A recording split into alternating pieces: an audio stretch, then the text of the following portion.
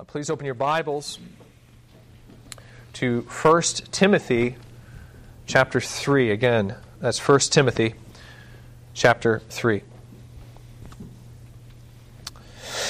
Many forms of government have been tried and will be tried in this world of sin and woe.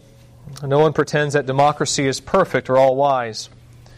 Indeed, it has been said that democracy is the worst form of government, except for all those other forms that have been tried from time to time. This quote from a speech by Winston Churchill, delivered to the House of Commons in November 1947, captures quite perfectly the dilemma of human government. Government is established to create order in society, and it does this through the establishment of laws that are meant to uphold justice and restrain evil.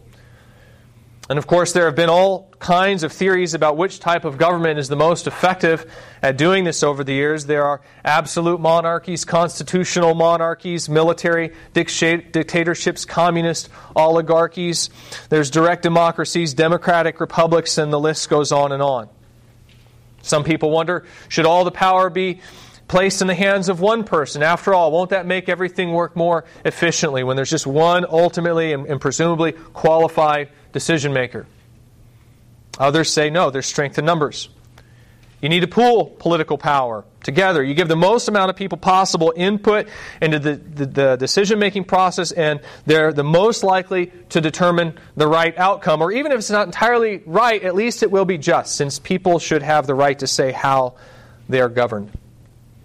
There are all kinds of opinions, not only about who should govern or how many, but even on how power should be distributed as well. Should it be awarded by birth, for instance? Should it be passed down from one generation to the next to a particular family as a stewardship? Or should it be awarded by merit? And if so, what kind of merit? Should it be intelligence, wealth, moral character? Or is political power something that all people possess inherently, and so it can only be awarded by a kind of common consent? Again, there are all kinds of theories advocated by all kinds of people. But if there is one thing that we can all agree on, it's that no form of human government that has ever been tried is perfect. They all fail. That's the point that Churchill is trying to make in this quote. Yes, democracy has its flaws. One could even go so far as to say that if the goal of government is to establish justice and restrain evil, then it's a terrible form of government. It falls far short of the goals it sets out to achieve. But when you compare it with all the alternatives that are out there, it's the best form of government there is. Yes, it has its flaws. But so does every other system of government. And theirs are far more serious. So yeah, democracy is the worst form of government, except for all the rest. Now, the reason this is so, the reason why every form of government fails, Churchill alludes to at the beginning of the quote, and it's the same answer that we would find in Scripture. He says that we live in a world, quote, a world of sin and woe. A world of sin and woe. The reason all forms of human government fail is because no matter what, it places power in the hands of sinful people. There's no way to get around that. That can be just one person, like a dictator or a monarch, or it can be a small group of people, like in an oligarchy or an aristocracy. It can even be a large group of people, as in a democracy. No matter what, though, the outcome is still the same. The laws meant to uphold justice are legislated by the unjust. The laws that are meant to restrain evil are enforced by those who love evil. Every form of human government fails because it empowers the very problem that it's designed to correct, and that's man. Sinful man. So government is really a two-edged sword. When you have men in power who use their authority for good, it's a blessing. It's a minister of God, according to Romans 13. But when you have men in power who use their authority for sin, for evil, it's a curse. And it's no different with church government. Church government is just like every other system of government in that it has sinful human beings at the head. And these human beings are capable not only of error, but of sin. Now, there are a few very important advantages that the church has which national governments do not. For example, churches have a basic system of government that has been given to us directly by God. So we don't really have to sit around debating who should receive power and how. That's already been laid out for us in the New Testament. This is obviously going to provide us with the best system of government possible for the church. In addition to that, we have the Holy Spirit, who frees us from the power of sin. That's a significant advantage, because whereas sin is the problem that corrupts human government, and whereas we yet struggle with sin as Christians, we are at the same time no longer bound to obey sin.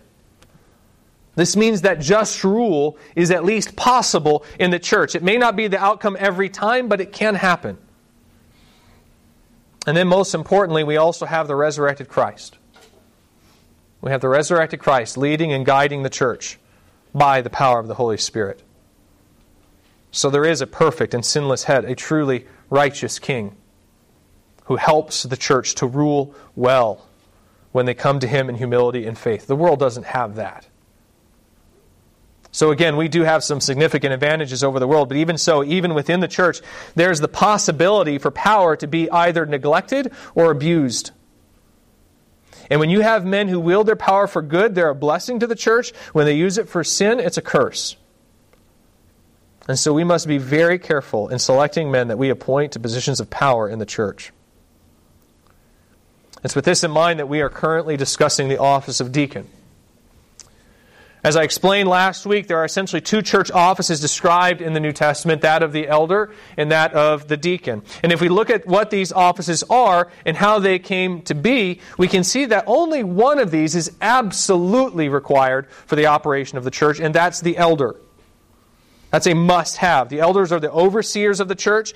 There's substantial evidence in the New Testament to indicate that they are invested with all the power necessary to rule the formal organization called the local church. So we didn't discuss this last week, but doctrine, membership, resources, the elders have the authority in the local body to make decisions on all those kinds of things. And if a local church is going to function, they need at least that. They need at least a group of men qualified to lead in that capacity. They need elders. However, that being said, while elders are in this sense the only necessary office, they're not the only recommended office. Again, they're overseers. We saw this last week. We saw that their primary responsibility is the spiritual oversight of the church. And this means that while they're ultimately invested with the authority to oversee every aspect of church life, there are still moments where there are concerns that arise within the church which can distract them from this first responsibility. And it's at this point in the life of a church when it's wise for these men to seek the nominations from the church for the office of deacon. A deacon, I explained, is essentially a servant. And we saw in Acts 6 that the apostles appointed such men to care for the physical needs of the saints when those needs became so great that they could no longer oversee those needs without neglecting the spiritual care of the church. This is what the deacon is. This is what they do. They allow the elders to focus on the spiritual care of the church, and they do this primarily by tending to the physical needs of the saints. This means that deacons are not always needed for a church to function, but when the spiritual care for the church becomes so great that the elders can no longer manage both the physical and spiritual care on their own, it's recommended that they be appointed. And this should really be the arrangement of any mature church. As the spiritual needs of the church grow, there really should be both a body of elders and a body of deacons at work, tag teaming together to ensure that the church is receiving both the very best physical and the very best spiritual care that it has to offer. Our church is currently in a time of transition. We're not yet at the point where we probably need to appoint deacons, but we're getting there. We're starting to get close. And the way this works in our church is just like what you saw back in Acts 6. In Acts 6, the apostles asked the church to nominate 7 men, quote, of good repute, full of the Spirit and of wisdom, whom we will appoint to this duty. That's how it works here at Cornerstone as well. Our bylaws state under Article 11, Section C, I'm just going to read here. It says, whenever there is a need for deacons, the elders/pastors shall meet this need by recruiting from within the congregation. The elders shall notify the congregation of the need for nominations to be made, along with the biblical requirements for nominees. Nominations will be collected from the congregation.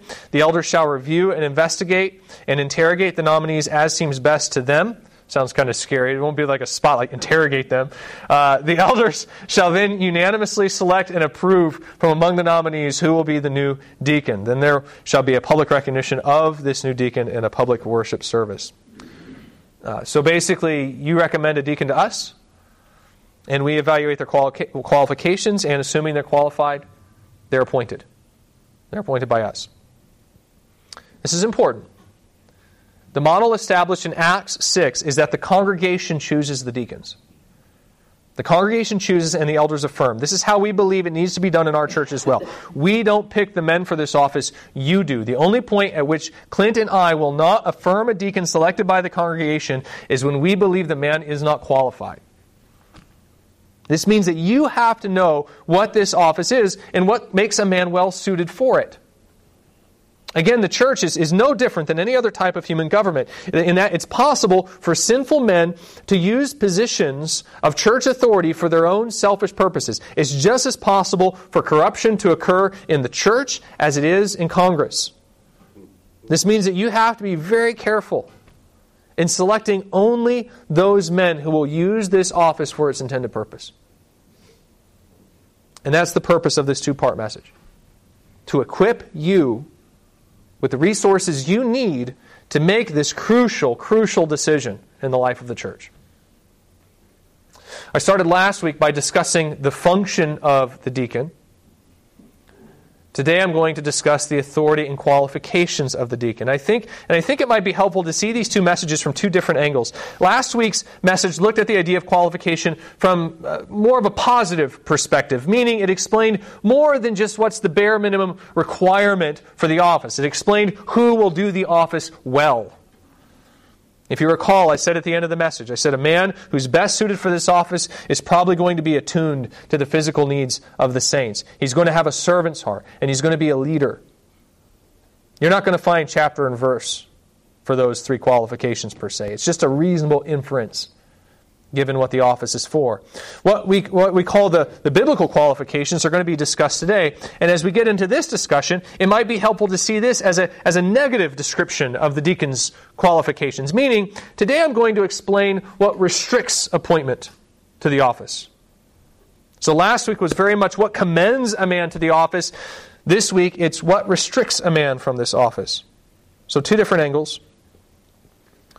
And our first point of discussion today is the authority of the deacon. The authority of the deacon. The point to be made here is rather simple, so I'll try to be quick with this. But the point is important, and I think it does need to be made. The point is simply this. Deacons do exercise a very real kind of authority in the church. They do exercise a very real kind of authority in the church. It's an authority delegated by the elders, but it's a very real kind of authority nonetheless. The reason I say this is because not every church that adopts an elder-deacon leadership structure necessarily sees it that way. You take this term deacon, and while it seems to be applied in an official sense in 1 Timothy 3, where there's qualifications that a person has to meet to be appointed to the office, at the same time, there are instances in the New Testament where this word diakonoi seems to be used in a less than official capacity. This doesn't always come out in the English because, again, the term means simply servant. And so in those passages that seem to use the word in a less technical sense, the word is often translated either as servant or minister. For example, on more than one occasion, Paul will refer to himself either as a diakonoi of the new covenant, or as a diakonoi of God. And the word diakonoi comes out as servant, not deacon. And that may be easy to understand when he's adding on those phrases that modify the word servant. Servant of the new covenant, servant of God. But in other instances, there's no modifier, and the modifier makes the meaning of the word less clear. For example, Tychicus is called a, quote, beloved brother and faithful minister, diakonoi, of the Lord in Ephesians 6:21. Paul speaks of him like this as Tychicus carries a letter from Paul to the Ephesians while Paul sits in prison. So is Paul speaking in a figurative sense there? Is he saying that Tychicus is just generally a servant of God? Or can he be using the language a bit more technically? Is he saying that he's a deacon? When you consider that Paul calls Tychicus, quote, a beloved brother and faithful minister, diakonoi, and fellow servant, sundulos in the Lord, in a different context, it would seem that he perhaps means it in a technical sense. Sundulos of the Lord, that's the figurative language describing the position we all share in Christ. We're all bondservants of Christ. But Tychicus isn't just that. He's also a faithful diakonoi, minister. What does Paul mean there? Was Tychicus an actual deacon, or was he just someone who served in the church? It's hard to say, because the meaning of the word itself can go either way. In the same way, Paul speaks of Epaphras as a beloved fellow servant, sundulos, and a faithful minister, diakonoi, in Colossians 1:17. What does that mean? Is Paul trying to indicate that Epaphras was a man who was appointed as a deacon in the sense described in 1 Timothy 3? Or does it mean that Epaphras was someone who faithfully served in the church? Again, it's hard to say. The text doesn't directly tell us one way or another. And this sort of thing leads some to suppose that the deacon is not necessarily someone who holds an actual office in the church. Rather, they're simply someone who's recognized by the church as a servant.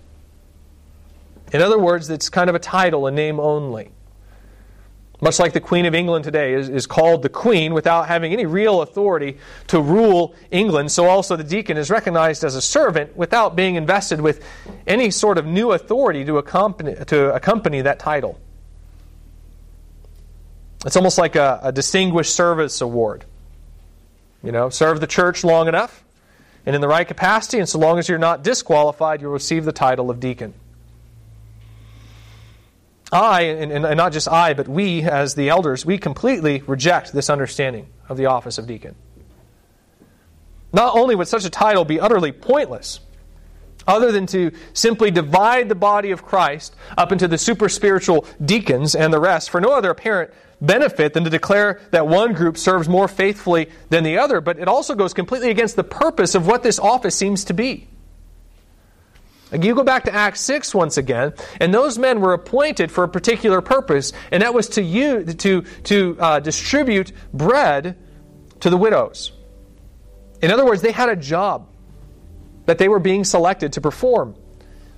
And that job required that they have access to things like the church treasury.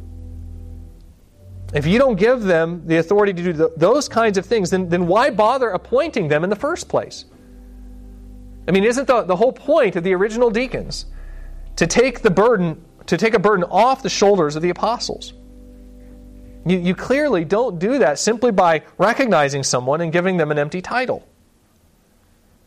Now, someone may say, but those aren't deacons in Acts 6, and while I may disagree, it wouldn't solve the issue, because even if you're going just from what Paul is going to write here today in 1 Timothy 3, even if you're going just from that, the implication seems to be that these are qualifications for a particular office. And these qualifications have to be met because of the authority that's being invested in that office. I say that because just before describing the qualifications for the deacon, Paul describes the qualifications for elders just before that. In fact, he describes the qualifications for the elders, and then he says deacons likewise, meaning in the same way. It would therefore make sense that if he's describing the qualifications for the office of elder, he's doing the same for the office of deacon in verses 8 to 13. Deacon is not just a title. It's an office, meaning it's a job with a specific set of functions and responsibilities. Men are appointed to the office so that the responsibilities can be delegated from the elders to the deacons.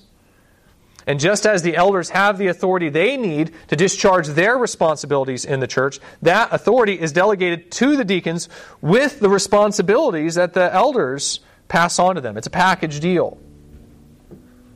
When you look at the list of qualifications, and you realize that they overlap from the elder to the deacon, that the only qualification that the elder does have, which the deacon doesn't, is the ability to teach, It's because it's the same kind of responsibility that's being delegated to the deacon. The deacon is doing a certain kind of work on behalf of the elder. They're taking taking things off their plate, and this means that they have to meet the same type of spiritual qualifications, save for the part that has to do with spiritual oversight, which the elders are not delegating but keeping for themselves.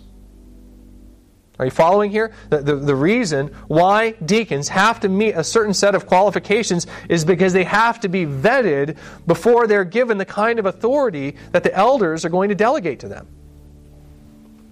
What kind of authority is this? Well, the biggest one I've already mentioned, and that's access to the church finances. Deacons are responsible to care for the physical needs of the saints. This requires they be given access to church funds, so they can then distribute what's needed to those in need. You obviously don't want to give that access to men who are either A, untrustworthy, or B, unable to make those kinds of decisions. Again, that's the most common type of authority that's going to be delegated to the deacon. But like I said last week, depending on what the deacon is called to do, there may be other types of functions in the church which you wouldn't want to distribute to anyone who hasn't proven themselves first.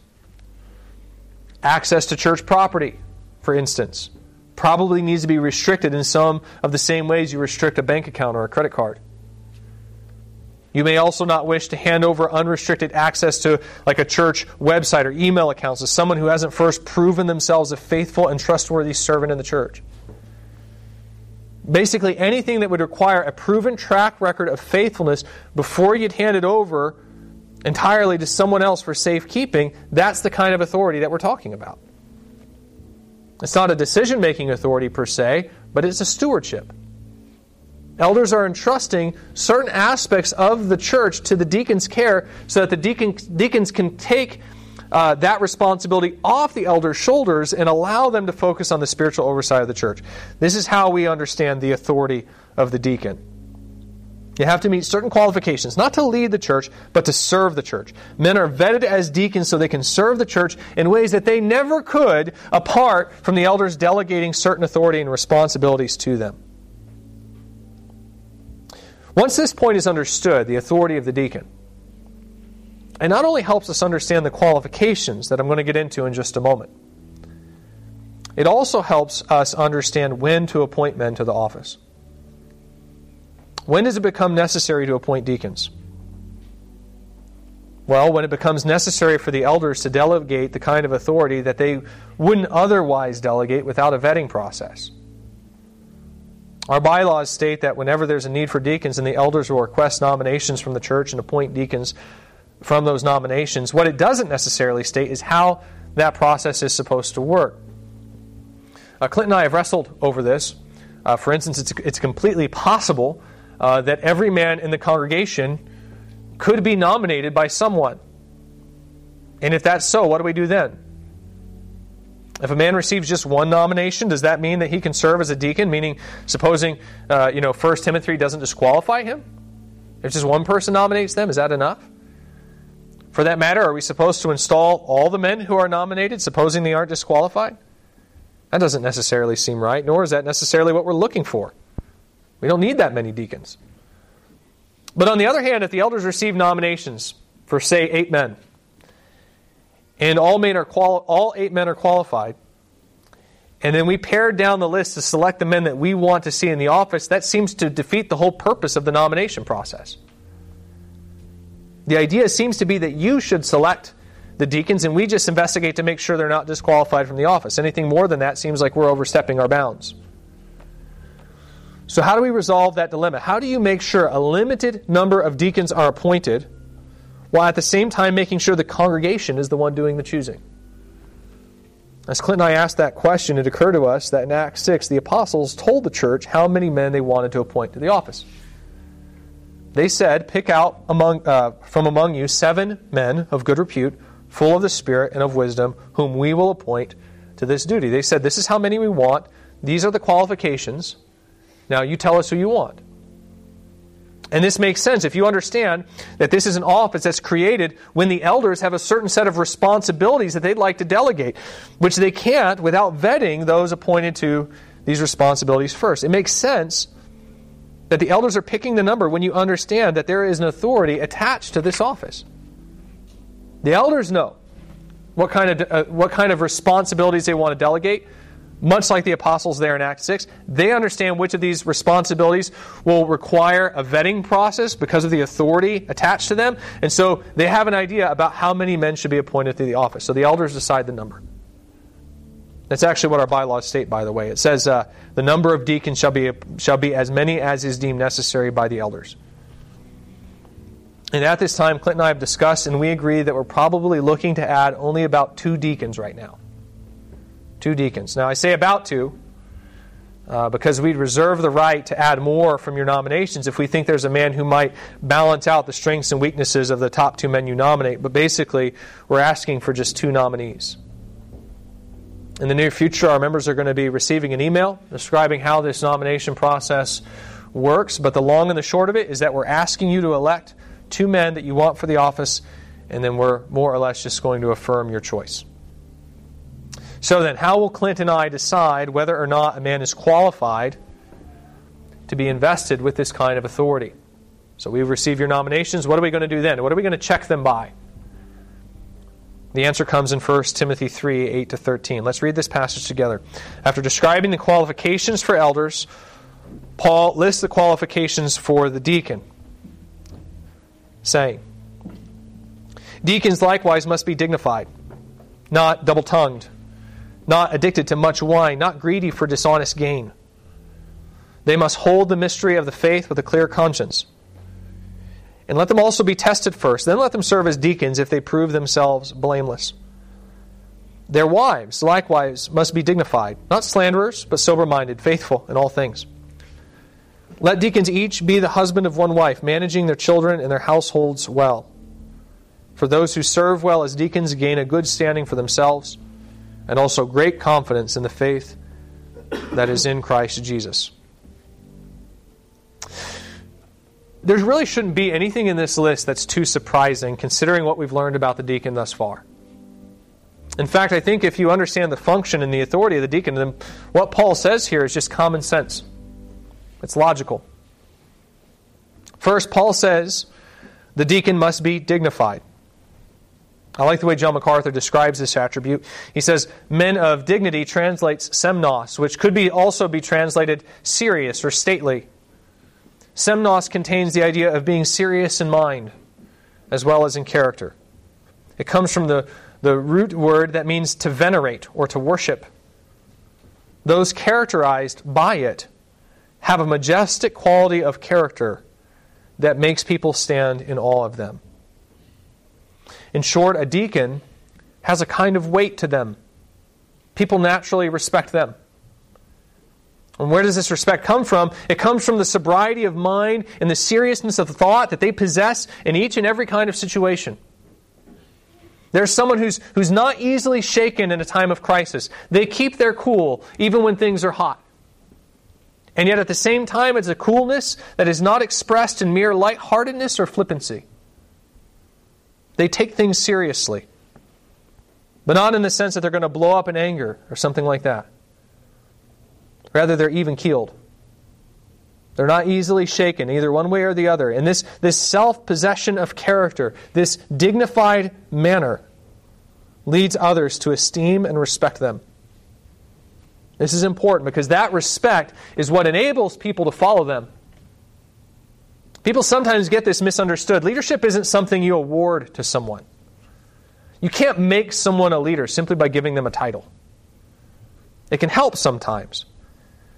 But if a person doesn't command respect through the force of their character, if they don't possess the type of attributes that compel people to follow them, then it's only a matter of time before the people will rebel and bring the office into disrepute along with that person's character.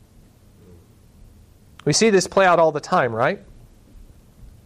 You've probably all had coaches or teachers or perhaps even parents who possess the office of authority, but who at the same time, either through their hypocrisy or their timidity or their ignorance, commanded disrespect. And what do people do in that situation? What do they do when they have someone who has the office of authority without the character fit for it? They either pay lip service to the office, meaning they yield a kind of superficial obedience while mocking the authority behind their back, right? Or they outright rebel and disrespect the authority to their face. I like the way MacArthur put it one time. I forget the setting, but one time I remember, I think it was in chapel, and he said, you want to know if you're a leader?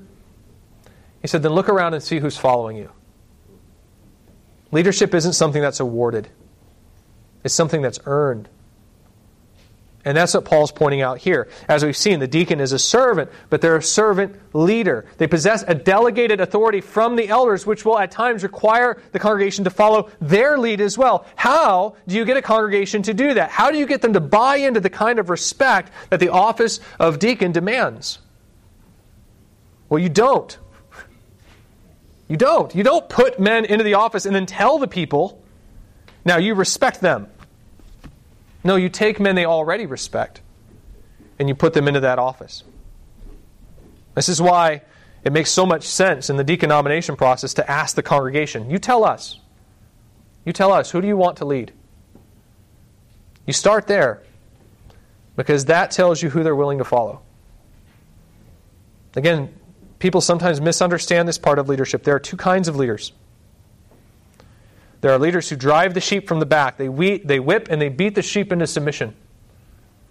They use their power, right, to get people to yield. And then there are leaders who lead. They walk before the flock. And the flock willingly follows because of the love they have for that leader. The model of leadership that we find in the New Testament is of the latter kind. It's a leadership that compels obedience instead of just demanding it. That's the sort of leadership that you find with the deacon. They're dignified. They command respect. Second, they're not double-tongued.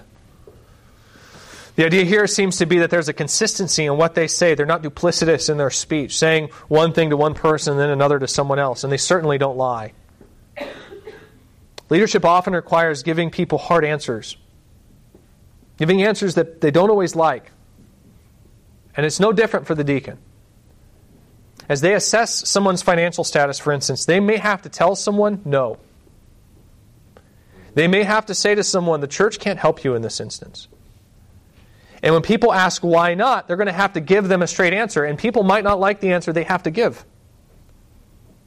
The temptation in these types of situations is to soften the blow by perhaps not telling a lie exactly, but by just not telling the whole truth. That's our natural tendency. We want people to like us. And so we're tempted to tell them things they want to hear. And so sometimes we'll say one thing to one person to curry their favor, and then when we have to tell the same story to someone else, we'll change the story to their liking. We'll adjust it a little bit. So that no matter who we're talking to, everybody still likes us. That's the temptation that comes in leadership. And the problem is that eventually, when you do that, eventually the truth is going to come out. People are going to realize you haven't been dealing straight with them. And when that happens, your integrity is shot. People can't trust you anymore. And when they can't trust you, again, they won't follow you.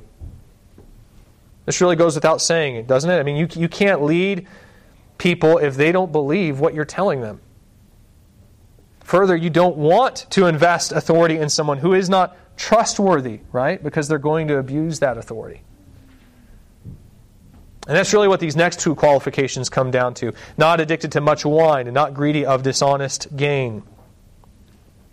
Not addicted to much wine means they're not a drunkard. It doesn't necessarily mean that they never drink, but they don't let alcohol, or any other substance for that matter, control them. That's very important. Not just because those types of substances are capable of impairing judgment physically when they're, quote, when someone's, quote, under the influence. But really, any type of addiction is going to impair judgment spiritually. Even when you're not drunk or high or whatever. You can't really think straight when you're enslaved to a life-dominating sin. Like Jesus said, no one can serve two masters, for either he will hate the one and love the other, or he'll be devoted to the one and despise the other. People with addictions are consumed by when they're going to get their next fix. That desire distorts their priorities. And so when you have Christians struggling with addictions, you can't really say that they're wholly devoted to God. They have one eye on God, but they have another eye on their addiction. They're committed to feeding that too. This means that the person who's addicted to wine or other narcotics can't be trusted to make sound decisions. You don't want to put them in a position of authority. Nor do you want to put someone in power who's, quote, greedy for dishonest gain. When you consider the function of the deacon, this is probably the most obvious of all the qualifications. The deacon's primary concern is for the care of the physical needs of the saints. This means they need access to the church treasury. Do I really even need to explain what the problem would be with giving someone who is greedy for dishonest gain access to the church treasury? It's obvious, right? There's countless stories of dishonest leaders pilfering church funds. That history goes all the way back to Judas, doesn't it? Long history of this in the church. You can't trust greedy people around money because they're bound to be tempted to steal it. And note this. This means that really, if you think about what Paul is saying here, what this is saying is that even if a man doesn't have a history of theft, if there's a pattern of greediness in his life, that's probably not a temptation you want to expose him to. Because there's a good chance he's going to fall and sin against the church. Fifth, they must hold the mystery of the faith with a clear conscience. This is an interesting one because it has to do not necessarily with actual sins that the man has performed, but with his conscience. That's kind of interesting, isn't it? He needs to have a clear conscience. That seems weird. Why does it matter whether or not his conscience is troubled? What does that have to do with anything? I think you find the answer in Romans 14 when, after explaining that it's not necessarily wrong to eat certain types of food, Paul then says in verse 23, this is Romans 14:23, he says, "But whoever has doubts is condemned if he eats, because the eating is not from faith. For whatever does not proceed from faith is sin." In other words, it doesn't matter if it's actually a sin to do something. Paul's saying if you think it's a sin, and then you do it anyway, if you go against your conscience, it's still a sin. Why is that? Well, it's because whether your understanding of the issue is correct or not, your willingness to go against something that you think is wrong is an expression of rebellion in your heart. The fact that you think it's wrong to do it and then do it anyways shows that you're willing to rebel against God. You see, the man who lacks a clear conscience, he also lacks integrity. And again, you need men of integrity in this position. It's important not only for the respect that's required for leadership, but because of the stewardship that you're entrusting that man with. People will not follow those who lack integrity, nor should you want to invest authority in that type of a man. So the deacon should be a man of conviction. A man of conviction. He needs to be the kind of man that stands his ground even when it's unpopular, even when it means going against the grain. Find a man who's willing to do the hard thing. Find the man who's willing to do the hard thing, not because it is popular, but simply because it is right. And you found a man who's ready to lead. You found a man who's ready to serve as a deacon. Number 6, they must be tested. That comes in verse 10. I want to come back to that one at the end, so let's tuck that away for a minute. They must be tested. Number 7, verse 11. Their wives likewise must be dignified, not slanderers, but sober-minded, faithful in all things. Look at that list there. Do you know what that is? What that list is? That's the same list that I just described. Dignified, not double-tongued, not liars, right? Sober-minded, faithful. That's the same qualities that you find in verses 8 to 9. Only this time it's applied to the deacon's wife. Now, the word here for wives is gune in the Greek, and it can mean either wife or simply woman, depending on the context. And for this reason, some will say that it's possible for a woman to serve as a deacon. Without getting into a ton of detail here, we would say that the proper interpretation is wives here, not women. And this is essentially for 2 reasons.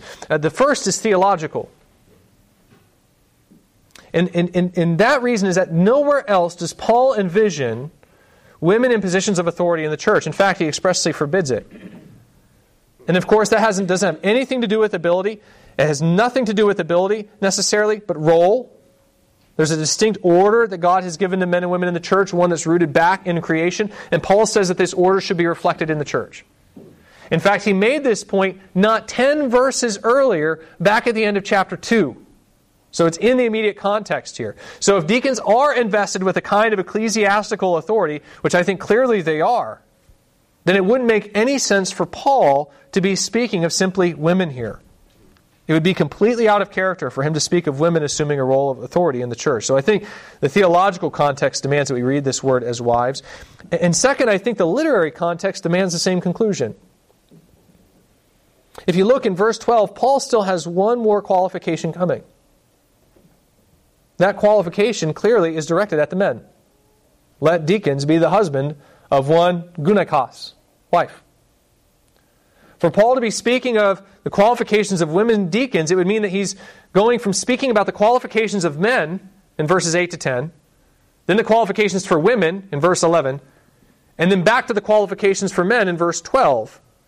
And he apparently has a different qualification for the men than what he has for the women, that he be the husband of one wife. That doesn't make any sense. For that matter, why would Paul need to list the qualifications again if he's speaking of the same office? Why would we ever think that a woman would be held to a different standard of service from a man? That doesn't make any sense. In short, if Paul's point is to simply make sure we understand that women are also eligible for the office, there's a clearer way to do that than by repeating the qualifications. I think it's far easier to understand that what Paul is saying here is that it isn't just the deacon that has to meet a certain set of qualifications, but his wife has to meet a similar set of qualifications as well. Now, someone would object to this by saying, well, what about the elders? Paul never places this qualification on the elders. Why would he have a qualification here for deacons, which he doesn't place on the elders? And it's not as if Paul tells us, so I don't know we can necessarily answer that question with any certainty. We can only speculate. But I would ask you to remember what the job of the original deacons was. What was that job? It was to distribute bread, wasn't it? And distribute bread to whom? To widows. Paul's going to address this issue in chapter 5, this very issue. He's going to discuss which widows the church should provide for. And listen guys, not only are those single ladies perhaps single, are they not only perhaps lonely? And at this point in history where women are treated in the way they are in society, definitely vulnerable. But some of them are apparently still quite young. The younger women aren't permanently enrolled on the church's care list. Paul says they need to remarry, but presumably until that occurs, the church is providing for them. So who do you think a godly deacon is going to take along with him when he goes to visit one of these widows? No matter their age, right? Is he going to go alone? Of course not. No, he's not going to go alone. He's going to bring a woman with him. And not just any woman, he's going to bring his wife. Again, we can't say this with any certainty, but it makes sense, doesn't it? That's logical given what we know about the first deacons. And if that's so, doesn't it make sense that their wives are going to have to meet the same sort of qualifications that they are, since they're essentially doing the job together? I mean, their wives are going to be exposed to the same temptations, the same sort of information that their husbands are. This means they need to be just as trustworthy. See, the difference between the deacon and the elder is that the elder doesn't necessarily have to include his wife in the shepherding work he does. In fact, I know many elders that don't. They make it a point not to tell their wives about all the little details of the spiritual issues that are brought to them at church. And I think in many cases there's wisdom in that. They're not just protecting their wives, they're protecting the people they're counseling. Their wives don't need to know about the sin going on in other people's lives. But the deacons can't, the elders can get away with that, because if they need to meet people, say another woman, they can do it in public or at the church with other staff where everything is clearly above board. The deacon doesn't have that luxury. He doesn't have that luxury. Again, they care for the physical needs of the saints. And this requires that they sometimes go into people's homes. Like they have to go into their physical house to do their job. And sometimes those homes are the homes of single women. There's no husband around. Let me ask you, do you think that the deacon should go there alone? And if not, who do you think he should probably take with him? Isn't the most natural choice the safest choice? His wife? Ladies and gentlemen, that's why Paul says, and their wives need to have the same qualifications. It's because while their wives aren't deacons, they are clearly associated with the deacon's work. They need to be just as faithful, just as trustworthy. Keep this in mind, by the way, as you're thinking about who to nominate. There's a sense in which it's not just the husband you're nominating, but the wife as well. More so than with the elder, the husband and wife will be working in tandem by necessity. You're nominating a team. So is she well suited for the office? Does she fit these kinds of qualifications? Next qualification, number 8, verse 12. Let deacons be the husband of one wife, managing their children and own households well. Literally, they're to be a one-woman man, meaning they're faithful to their wives. And I think you can see at this point that's not just a random moral checkbox that needs to be filled. It's essential to the job. It's essential to the job. Both deacons and elders are going to occasionally work with women who aren't their wives. Not only does that, just by itself, put them in a position of temptation where they might try to initiate a relationship with one of these women, but keep in mind, think about the qualifications here. Keep in mind, they're respectable men. They're dignified men. And not only that, but they're showing genuine concern and care for the women in the church. Listen, for a godly woman who's maybe married to an unbelieving husband, or perhaps for a divorcee who's lonely and tired of trying to find a godly husband, that can be attractive. You understand, elders and deacons need to be a one-woman man, not simply so they won't go looking for temptation, but because a lot of times temptation can come looking for them.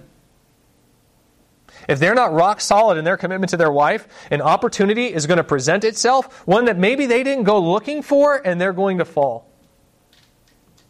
Again, there are countless examples of church leaders getting wrapped up in an affair, and they don't always go looking for that. A lot of times it comes to them. This is why the deacon needs to be a one-woman man. He needs to be a man who's known for his faithfulness to his wife. He also needs to be a good manager of the home. Again, there's reason for that. Paul explains with the elders back in verse 5, saying, with the same qualification, he says, for if someone does not know how to manage his own household, how will he care for God's church? Again, character is consistent. Do you want to know if a man is a leader? Do you want to know if he commands respect? Look at his children. Do they obey him? If his own children don't respect him, don't think the church will. Leadership starts there. If he doesn't know how to get his own family to respond to his authority there, he isn't going to start to figure it out in the church. So is he a good manager of the home? Do his children respect him? Finally, returning back to verse 10, let them be tested first. Then let them serve as deacons if they prove themselves blameless. This was the 6th of the 8 or the 9 qualifications for the deacon, depending on how you number them. The deacon needs to be proven before entering the office. The character I've just described, it's not something they display in flashes. No, the deacon displays it over time. That's important because you don't want a man to regress once he's entered into this office. You want to know that he's this way to stay. This is especially important when you treat deacon appointments the way that we do by saying that they're essentially life appointments. They're permanent. You can remove a man from the office if he disqualifies himself, but obviously that's not preferred. That's a very painful process for a church. Far better is it to make sure that you appoint a man who won't disqualify himself. And the way you're going to know that is by appointing a man who has a proven track record of faithfulness. This is at least part of the reason why we haven't appointed deacons so far. The church plant itself is only 5 years old. Many of the eligible men who attend here have attended for only a fraction of that time. Basically, there just hasn't been a sufficient track record to go around and start appointing deacons. It takes time to know if someone's qualified. So the deacon should be proven first. And by the way, this means that if you want to know who meets these qualifications, start looking around. Men aren't appointed to the office so they can start acting like a deacon. Men who act like deacons are appointed to the office. That's the way it's supposed to work. So again, start looking around you. See who's already demonstrating these kinds of qualities. This is why I saved this point for the end, because I want to point out that all the qualities I just mentioned should already be evident in the deacon. So who's already like this? Who in your mind fits this description? In the next few days, our members should be receiving an email describing how the nomination process works. In the meantime, I would encourage you to consider your nominations in light of all that I've been saying here over the past couple weeks. The deacon, again, is someone who cares for the physical needs of the saints. They're thinking of tangible ways to serve the body. So the elders are trying to figure out how to advance the church spiritually. And the question that the deacons are asking is, how can we serve one another? They're leading and organizing that effort. How do we serve one another? You know what this means? It means that if you appoint the right men to the office, men who pursue the physical needs of the church with the same kind of intensity that the elders pursue its spiritual needs, then it means the deacons become the vehicle through which the church realizes its love for one another. And I think if we understand the office rightly, that's not just in times of crisis. Of course, that may be their main responsibility. They're the last line of defense to make sure that people in the church who are in need get help. But at the same time, the idea is that they're servants who are helping the church administrate their service to one another.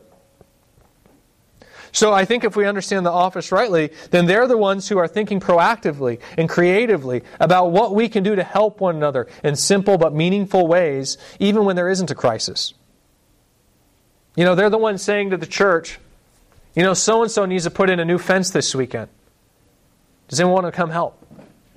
They're keeping track of those kinds of things, and they're thinking, how can we as a body help one another? So you put the right men in this office, and you know what happens? What happens is the church's love for one another is realized. I can't tell you enough how important this role is. You go back to Acts, for instance. As I pointed out last week, the deacons are installed to avert a major crisis in the church. The church is experiencing this amazing fellowship early in Acts, and as it's experiencing this fellowship, it's exploding under the teaching of the apostles. They are exploding both numerically and spiritually. People are being added to the church, people are growing in Christ, and then this complaint comes up among the Hellenists. And it threatens the whole endeavor. There in Acts 6, some of the widows are mistakenly overlooked, and the Hellenists start to think something's up. They think the slight was intentional. This still happens in the church today, doesn't it? One believer gets a lesser level of attention from the church than another as they struggle through the same issue. And what's the natural thought? They begin to think it was intentional. Or perhaps worse, they think it wasn't intentional. And it just means no one cares. Either way, do you know what happens when that occurs? What happens is that believer's view of the body of Christ is diminished. And they start to grow disillusioned with the church. And do you know what happens then?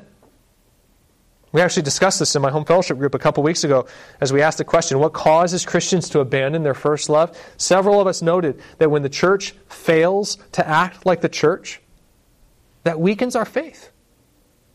We expect the church to act different than the world, and when they don't, our zeal grows cold.